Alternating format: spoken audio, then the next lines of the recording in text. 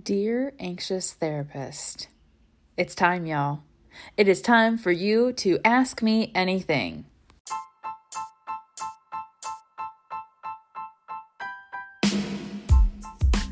Welcome to the Anxious Therapist Podcast. My name is Jacqueline, and I am your host. I am a full-time mental health therapist, online anxiety coach, and founder of Team Therapeutic Fitness. I am here to bring you raw, real, relatable content to remind you we are never alone.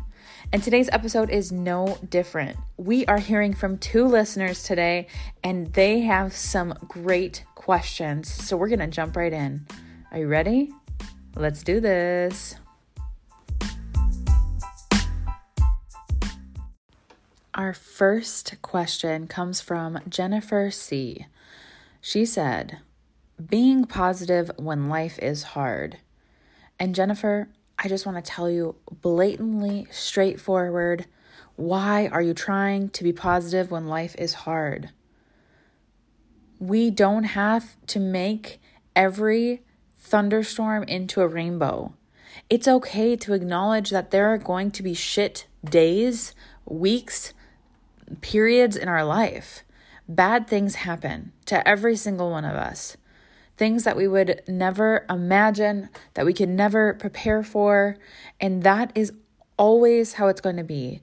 There is a balance in our lives of the good and the bad and the ugly. I want you to stop faking it. Stop pretending. Stop acting like you're okay or that you need to put a smile on your face when something hard happened to you, when something bad happened to you, when you're struggling. Just struggle. It's okay to show that.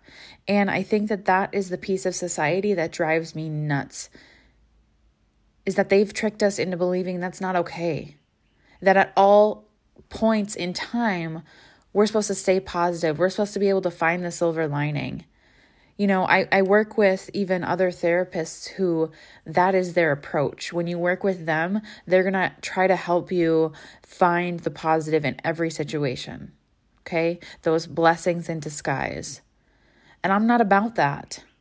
Certainly there are situations where, I work with a lot of addicts in recovery, and for most of them, they're rock bottom when things got so awful and landed themselves in jail, which resulted in treatment or whatever their path looks like. They often tell me, Jacqueline, that was a blessing in disguise.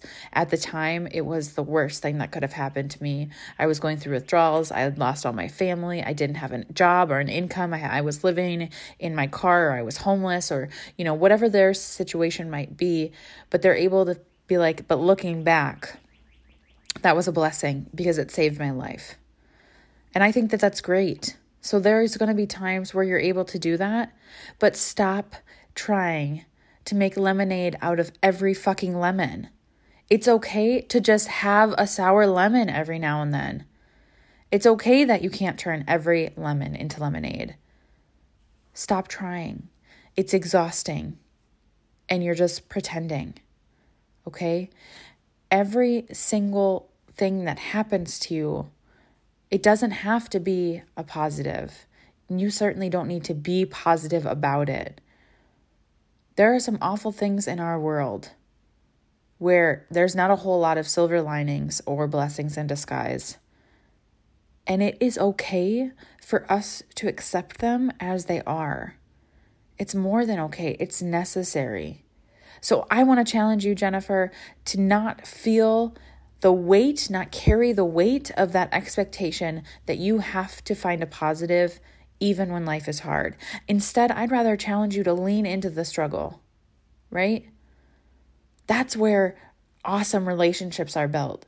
People get a chance to support us, reach out, encourage us. We can lean on them, right? That's where our grit comes from, and our strength is that struggle. I consider myself a pretty strong, badass woman. But prior to my struggles, prior to an intensive year in therapy, prior to getting my anxiety diagnosis, prior to quitting the job that I thought was my dream job, prior to, all of these various life experiences that I've had that I thought were going to break me down. I thought I was strong, but then I did that. I overcame adversity, a struggle, and I found my grit, my will to live and push through. We need those hard experiences. It taught me how to ask for help. It taught me how to lean on others and let people in.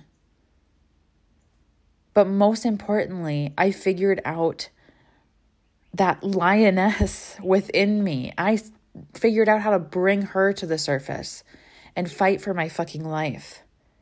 So fight. Be in it. You don't have to make it something that it's not. And I hope you're receiving this with so much love and support and encouragement. It's not a bad question. In fact, it's one that most of us ask. Like, how do I make it through this time? How do I stay positive when life gets hard? But that is an expectation that society places on us because other people are uncomfortable with our emotions. Are you hearing that? We're trying to be positive for other people. Well, if your life is a shitstorm, you don't have to be positive about it. Do you have to buck up, bear down and really do the nitty-gritty things to make it through? Abso-fucking-lutely. But you don't have to act like you're enjoying it or that you have the strength for it, because you're building the strength as you're surviving. I hope that makes sense. I hope that that's resonating with you. It might not be the answer that you were looking for, because we tend to want more happiness and content and peace and joy in our lives and excitement and all those really positive emotions, right? We enjoy feeling those things. I need us to get okay with being in the hard too. Our next question comes from Jessica. She said, grief and jumping back into the swing of things. So this is a really passionate topic of mine. I'm going to get a little excited about this one too, because we have this idea in our minds that we can go through something hard and then go back to being who we were before that happened to us. Okay, let me say this again in a different way. Jumping back into the swing of things, jumping back into who I was before A, B, or C happened. You are changed because A, B, or C happened. Stop trying to go back. You will never be that version of you ever again. There is no chance of going back to that. Okay, I hear this all the time. I just want my relationship to be back to how it was in the beginning. But you're not the same people now as you were back in the beginning. So how can it ever go back to that? Right? You're trying to go the wrong direction here. I want to be happy like I was before my trauma happened. Well, your happy is going to look and feel really fucking different now that trauma happened, because you're now carrying the weight of this huge life-altering event that is changing and impacting every single thing you do in this life. So going back isn't possible. So how do we get into the swing of things again when we're after grief and loss? Because I'm assuming Jessica, who submitted this question, has had something life-changing happen that she's had to grieve. And she's wondering, how do I get back to living my life? How do I, maybe get back into the swing of things at work? How do I get back into a groove with my family when maybe I've, spent the last week hiding under the covers, crying every day, when I'm walking around like a zombie, just kind of going through the motions? How do I get back on track? And I want to, again, similar to what we were just talking about, encourage you to lower your expectations of what your new normal is going to look like. A week ago, before this loss or before your grieving process started for whatever this was, you were a different person. and we can't go back to her, which means our new routine, our new normal is going to be different. So this might look like on your lunch breaks, going out to your car and crying for 15 minutes. This might look like your husband taking care of the kids for a few nights in a row so that you can have a bath, write in your journal, listen to some good music, and go to bed early.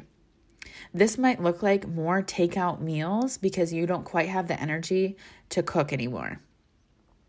It's making those adjustments where you can, focusing on, okay, here's the things that I can control. Because can you do it all? I'm certain that you could. I am certain that you could pull yourself up by your bootstraps, continue taking care of the kids, your husband, cleaning the house, working your full-time job, doing all the things. I am certain that you could continue doing that. However, you will not be able to grieve and get back to any semblance of normal that you're seeking if you do that. So right now, you need to make sacrifices where you can. I think that's what people forget when they're grieving, is that people want to fucking help us. Okay? When we're struggling, they want to help. Think about when a friend reaches out to you and they're like, girl, I am not doing well. Can you just listen for a few minutes? And you get to support her and build her back up and empower her and encourage her. That feels fucking good, right? But you're not giving other people an opportunity to do the same for you. So I want to encourage you to really lean into that, asking for help, asking for extra support, and making those sacrifices where you can, going, yeah, we've had pizza 3 nights this week and I'm okay with that because my kids are fed and clothed and they have a roof over their head. And honestly, that's what they need. But more than anything, the people around us need us whole. Okay? At the most basic sense of this, people just need us. They need us alive and well.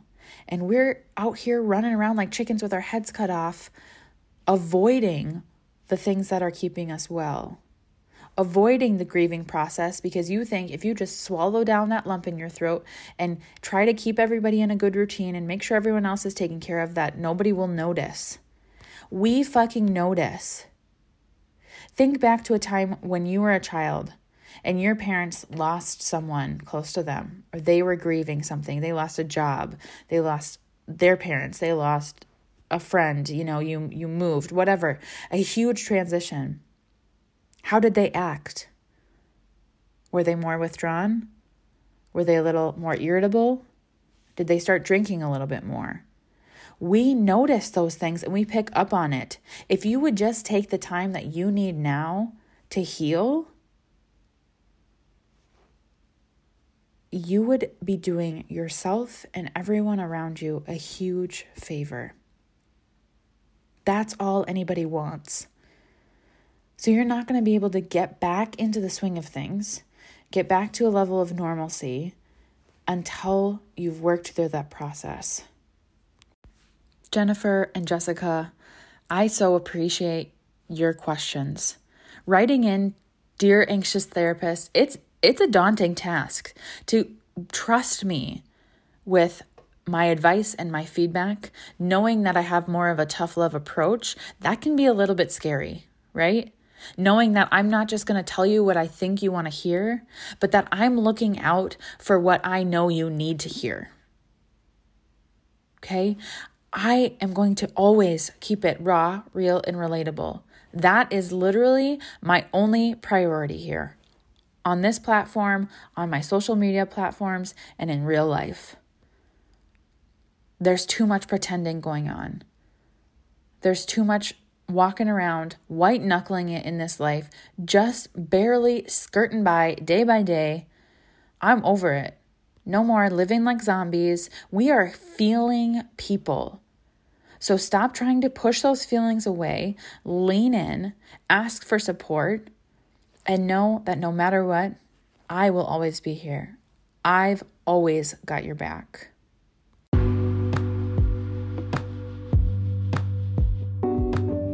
This community, y'all, I don't know what I would do without it. You guys are my fucking people, and I am beyond grateful. Thank you. for taking 15 minutes out of your day to spend with me, to do something good for yourself, to challenge your mental health in new ways. I know it will pay off. Keep fighting back. Know that I am so proud of you. I love you so much, and I can't wait to see you in the next episode.